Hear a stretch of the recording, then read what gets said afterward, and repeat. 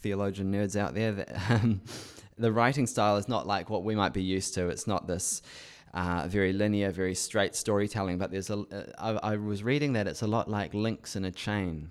So there's lots of going forward and jumping back, and there's a lot of overlap of characters and places and events. And it's worked out really well for me, because the last time I spoke was a few weeks ago, but it was Acts 7, and I was talking about Stephen being stoned to death by the Jewish leaders in Jerusalem because he was the first Christian martyr, and after Jesus, I suppose, he was the first Christian martyr, depending on how you define the first and martyr. But that was a few weeks ago. Now, we've been through a lot of other things since then. A few things have happened in Acts since then. But here in Acts 11, Luke refers back to that moment again, and he continues on. Back in chapter 7, Stephen was tragically killed for preaching the gospel in Jerusalem, where Jesus' followers had been changing people's lives since that miracle of Pentecost at the beginning of the book. And then Luke in Acts 11, he brings up Stephen again. So I'll try and click this clicker and we'll see what happens. Here we go. So the city at this time was alive with these new followers of Christ, and there were Jews from all over the known world who had made their pilgrimage to Jerusalem. But when Stephen was killed, many of those followers, they scattered and they fled the city. And from there, we can now jump ahead to this scripture here, Acts 11:19, if you have your Bibles or your phones. Now those who had been scattered by the persecution that broke out when Stephen was killed travelled as far as Phoenicia, Cyprus, and Antioch, spreading the word only among Jews. Some of them, however, men from Cyprus and Cyrene, went to Antioch and began to speak to Greeks also, telling them the good news about the Lord Jesus. And the Lord's hand was with them, and a great number of people believed, and they turned to the Lord. And news of this reached the church in Jerusalem, and they sent Barnabas to Antioch. And when he arrived, he saw what the grace of God had done. He was glad, and he encouraged them all to remain true to the Lord with all their hearts. And he was a good man. He was full of the Holy Spirit and full of faith. And a great number of people were brought to the Lord. Then Barnabas went to Tarsus, and he looked for Saul. And when he found him, he brought him to Antioch. So for a whole year, Barnabas and Saul met with the church and taught great numbers of people. And the disciples were called Christians first at Antioch. Very interesting little bit there at the end.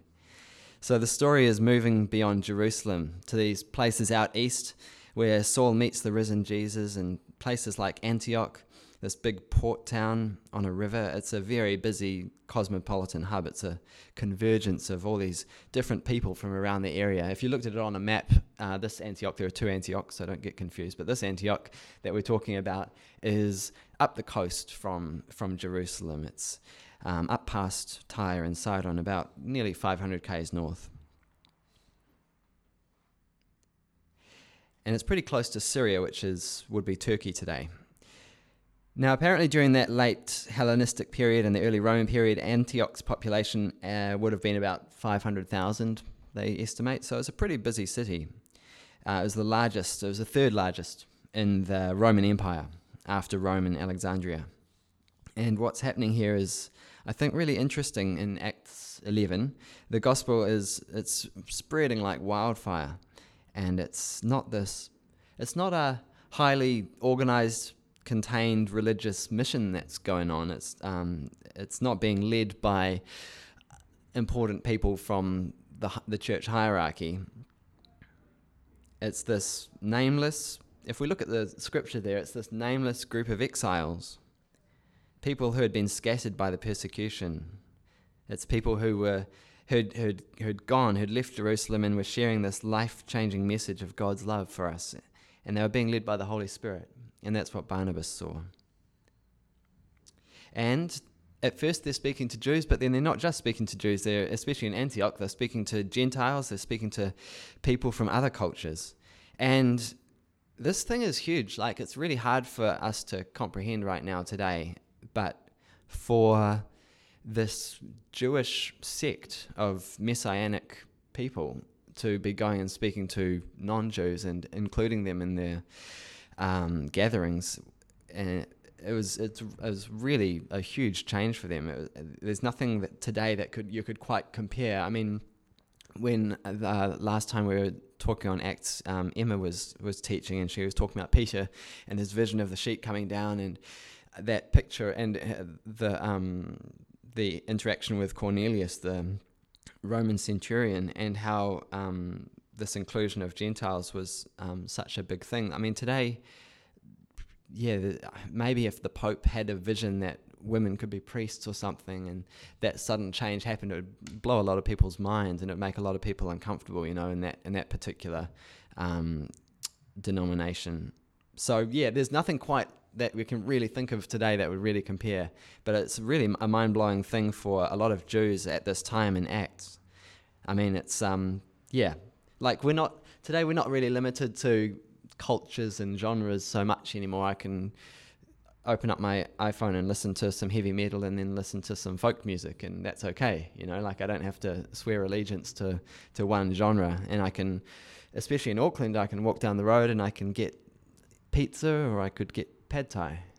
So we also are like Antioch. We live in this multicultural place that there's a lot of overlap, and everyone can be involved in each other's lives. And we know also around the world today that when we think of the Christian church, we think of there's the Americans, and there's the English, and there's Nigerian churches and Chinese churches and Swiss churches. So there's no ethnic limitations for people to know Jesus in our minds today. But for this very young, very fresh messianic sect of Judaism, they were still figuring these things out. And so for the apostles, Jesus was this fulfillment of this whole story of the Old Testament, everything the prophets had talked about. He was the son of David. He was this Jewish Messiah. So for the apostles, everything was coming from that Jewish identity. And they were coming from this lifetime of rules and rituals and that all those things that form their ethnic identity. These thousands of years of beautiful tradition from Moses. So letting uncircumcised people join the club was a big question for them. And the word circumcised and uncircumcised comes up a lot in Acts, and I'll leave that for someone else to talk about. But on and on through Acts, there are these little eruptions of the Holy Spirit touching the lives of those outside the in-group. And God reaches out to these people beyond Israel, beyond the in-group. A couple of weeks ago, Emma was talking about that crazy vision of Peter's, and he said to God, "I haven't eaten anything impure or unclean." But God said to him, "Don't call anything unclean which I have made clean." And after that, Peter goes to visit Cornelius, the Gentile Roman centurion, and he's certainly someone that the Jews would have thought of as an enemy. But Cornelius, he's a believer, and Peter says to him, "I now realize how true it is that God does not show favoritism, but accepts from every nation the one who fears him and does what is right." It's funny, I think for those of us, I think this is what they call dramatic irony, where we're sort of outside the biblical story, and we're reading the story, and we can see all these signs and clues along the way where God is saying, I'm for everybody. I'm not just for Israel. I'm not just for your group. I'm gonna reach out to everybody, and we can see that for ages. But for these guys in the story, they're still just figuring it out. These little eruptions of God touching people outside of the chosen group, and that's what's happening in the Gospels. That's why it's so familiar, I think, because Jesus is always speaking to outsiders. That's the shocking thing, I suppose, about so much of his ministry, is he's healing and he's praising these outsiders for their faith. And now we're here in Acts 11, and it's happening in Antioch. And so this guy Barnabas, he goes down to check it out. And Barnabas, he seems like a really lovely guy. I think he was a good man, full of the Holy Spirit and faith, it says in the book. He's this Jew from the island of Cyprus, and he'd been in Jerusalem. And as we see further on in Acts, he's this key figure in the teaching of the gospel as he journeys with Paul. So this is another moment, I think, of that chain link narrative style where we're introduced to Barnabas, and in the weeks to come, as we look further through Acts, we're going to see a whole lot more of him, I think. So Barnabas shows how open-minded and open-hearted he is when he visits Antioch. He goes to this town and he sees what's... I mean, imagine if you were part of this new movement that has encountered Jesus and the Holy Spirit, and you're in this town in Jerusalem, and you hear that there's something similar going on a few hundred k's up north, and so you'd be wondering, who are these people up there? Like, are they for real? Are they doing it right? You might be worrying, are they trying to take this beautiful new thing that we've got, and are they distorting it, or are they getting it right? There's those sorts of feelings that come up. So Barnabas goes to check it out. But it says, when he arrived and saw what the grace of God had done, he was glad and encouraged them all to remain true to the Lord with all their hearts. He was a good man, full of the Holy Spirit and faith, and a great number of people were brought to the Lord. So I think that's pretty cool. Like, he doesn't try and control. He doesn't just step in and try and control this new faith. He's not worried about, that so many of these new believers in Antioch are Gentiles. He just sees what God is doing through the Spirit, and he welcomes it. And that's what I think has really struck me about this scripture most of all. And I think it really speaks to me as to sometimes you just got to look for what God is doing and let it be, and encourage what God is doing.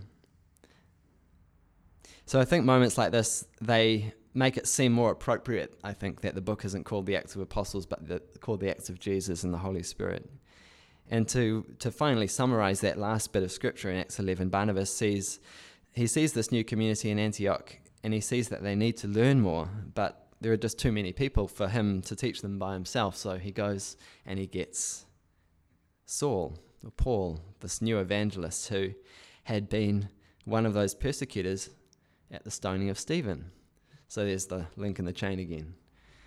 It's pretty cool. So these people who had fled Jerusalem because one of their own had been stoned to death by a bunch of zealots, including Paul, are now going to be taught by Paul. So it's a pretty crazy thing. This is the first time as well that the term Christian pops up in the Bible. And they were called Christians for the first time in Antioch. And I think that's pretty interesting. If you ask someone on the street today what Christianity is, what it looks like, they would probably describe this a Western cultural tradition, this religious institution. But here in Antioch, this Near Eastern town, I think I have a picture of a Roman road to Antioch, and it leads to Rome as well, as they all do. Here in Antioch, it's this Near Eastern town. It's in what's now Turkey, near Syria, and there's groups of new believers from all over the place. And they didn't have big educations, they didn't have qualifications, they didn't have a whole lot of financial backing.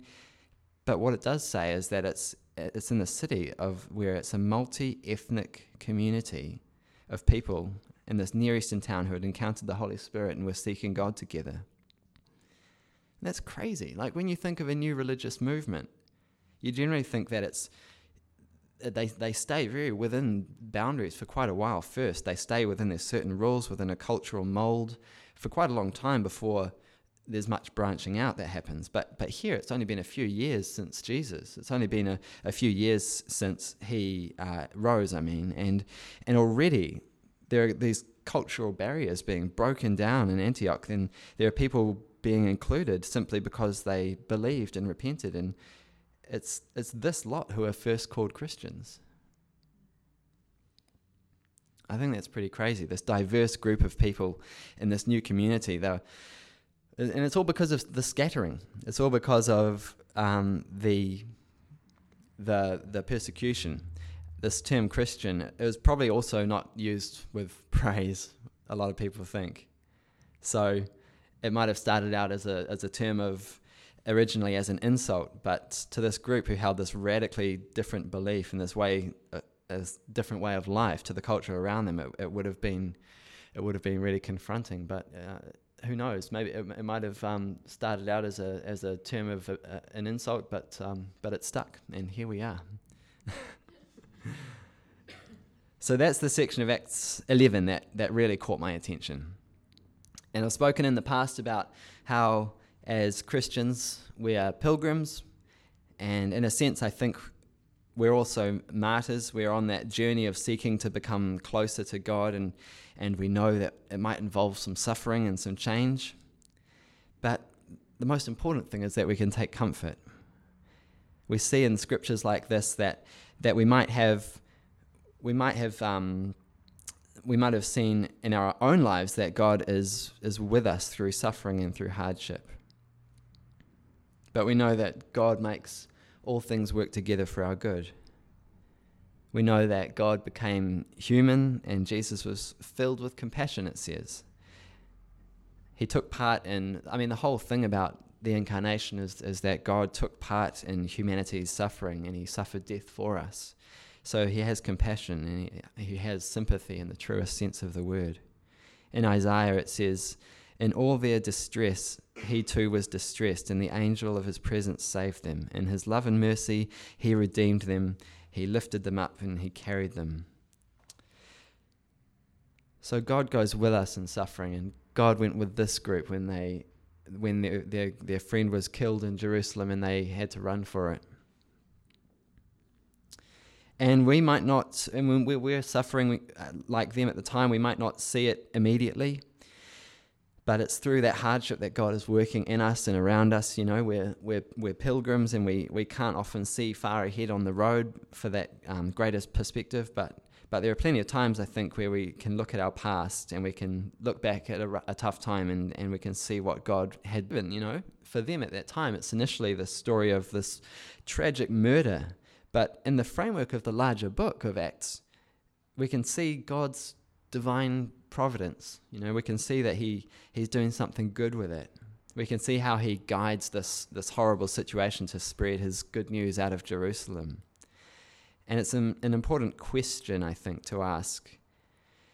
If persecution had not happened, would the new believers after Pentecost have just stayed in the city, enjoying the experience? Because it was pretty amazing. There were so many miracles and wonders and encounters in there at the time. Would they have just stayed where the amazing stuff was happening and where they were comfortable? I would, I think.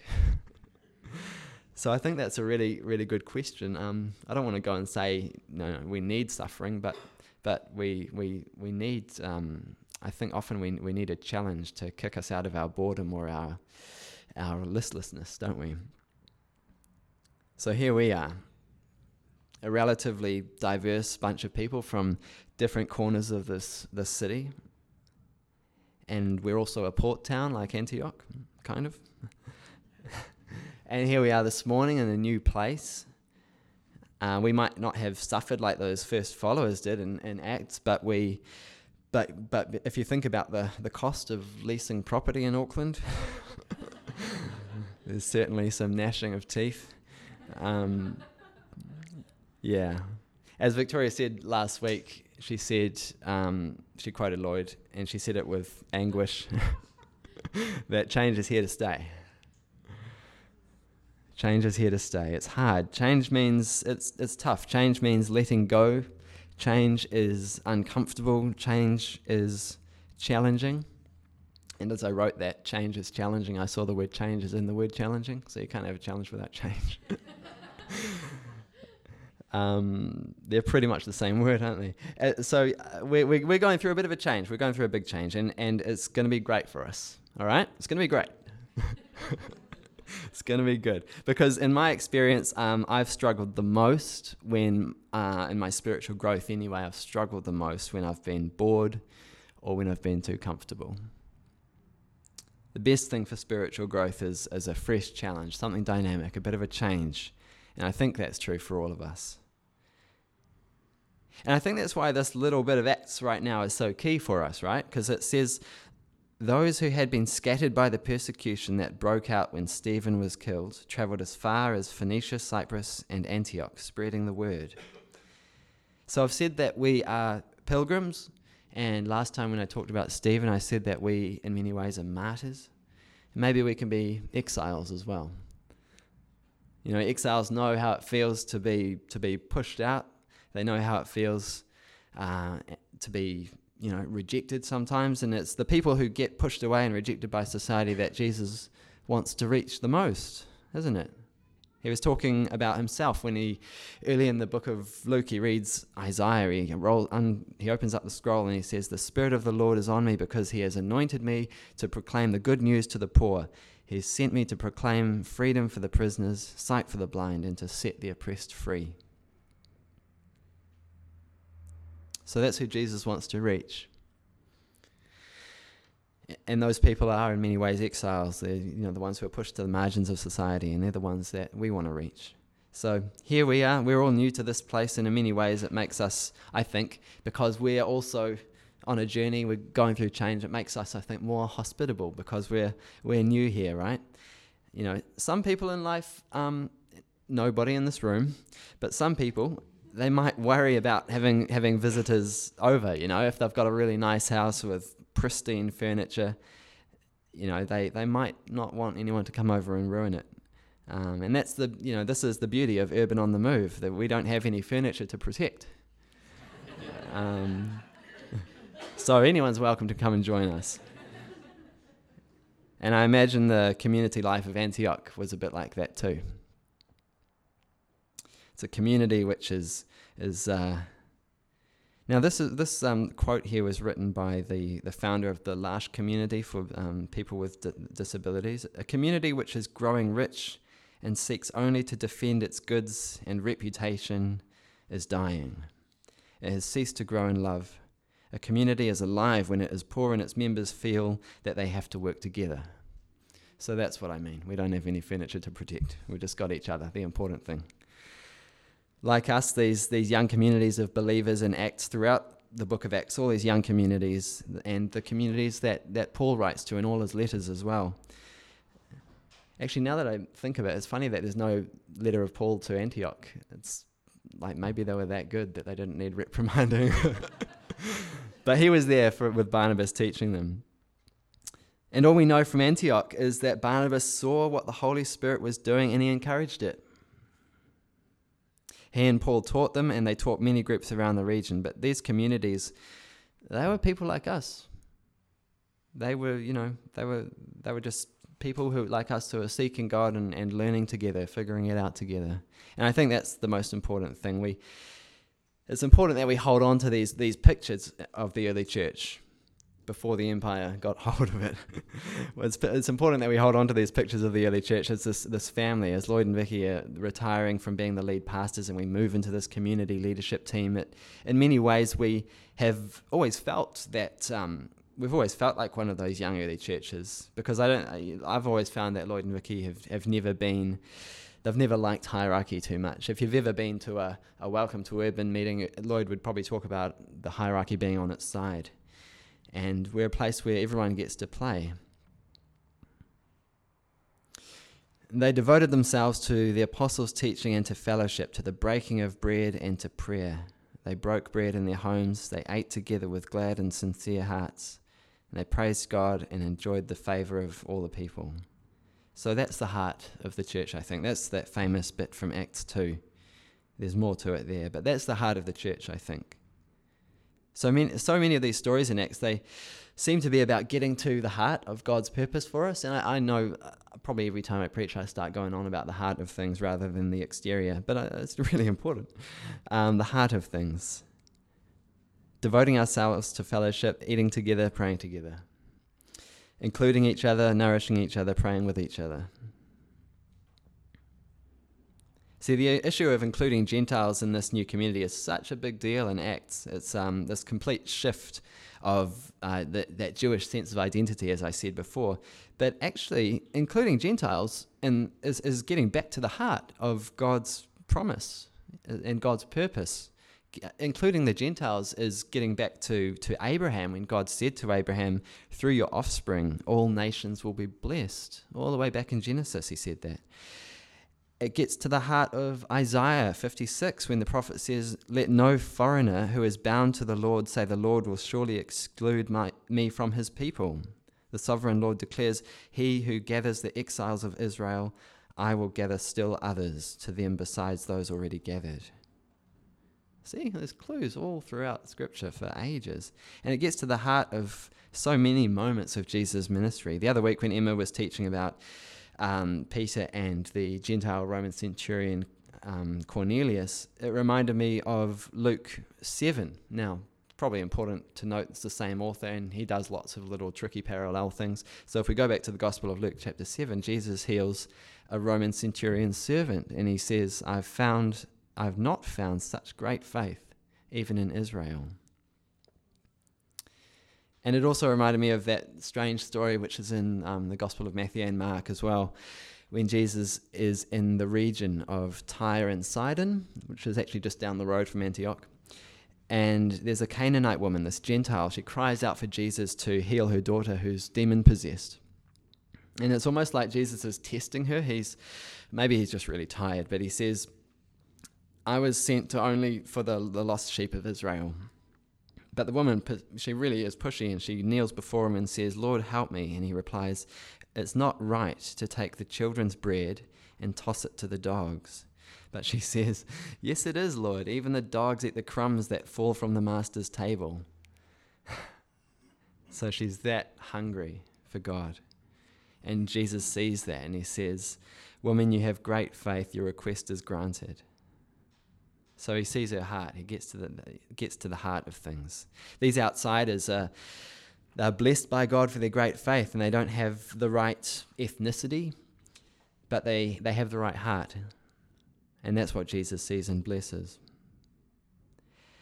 And sometimes that's us, Sometimes, I know for me anyway, like we don't feel worthy enough to be in church, or we don't feel worthy enough to be taking part. We think that we're only worth the scraps under the table, but God wants us sitting at the table. That's what doesn't take much reading of the Gospels to see that God wants us sitting at the table. No matter how much we might, how we might look on any particular day, or what social status, what reputation we might have, God wants our hearts. Gentile or Jew, servant or free, male or female, we're all one in Christ Jesus, Paul says. So, let's be like Antioch. We're in this uncomfortable but exciting season. We can take heart that God's Spirit moves in times like this. God's Spirit moves in times like this. Let's be exiles, and let's welcome in those who have faith but feel that they're not good enough to be included. Let's be like Barnabas, and let's encourage wherever we see the grace of God moving in other people's lives. Yeah, it's you just never know what might happen. What would have happened if Jesus' followers hadn't scattered from Jerusalem? Maybe in years to come we'll look back at this moment and we'll wonder what would have happened if we hadn't left Ruru Street. What would have happened if we'd stayed there? What would have happened? What would we have missed? What would we have missed if we hadn't embraced change? If we hadn't taken the risk? So that's the question I want to leave you with today. And I think that's very much a message for us as a community, but also I think it really resonates on a more personal level as well. And as we head into ministry time this morning, you might be in a tough time in life, you might be in a transitional phase, or you might be facing a challenge or a change. And I think this morning would be such a great opportunity to seek God's presence in that change, and seek God's presence in that challenge, and find God's comfort of his presence. I think that would be really cool. So Lloyd, why don't you come on back up, and we'll finish with worship and prayer. Thank you.